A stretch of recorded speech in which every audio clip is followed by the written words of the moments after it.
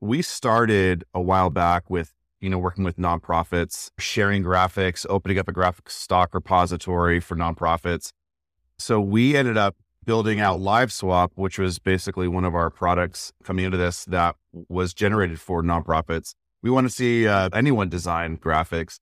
And so this is what led us into building out Design Huddle into the industries. Yeah, design's prevalent everywhere is what we learned, right? And the need for a really easy user experience for people to design in lots of different contexts was the way that we were going to stand out, regardless of what the use case was. Shortcast Club.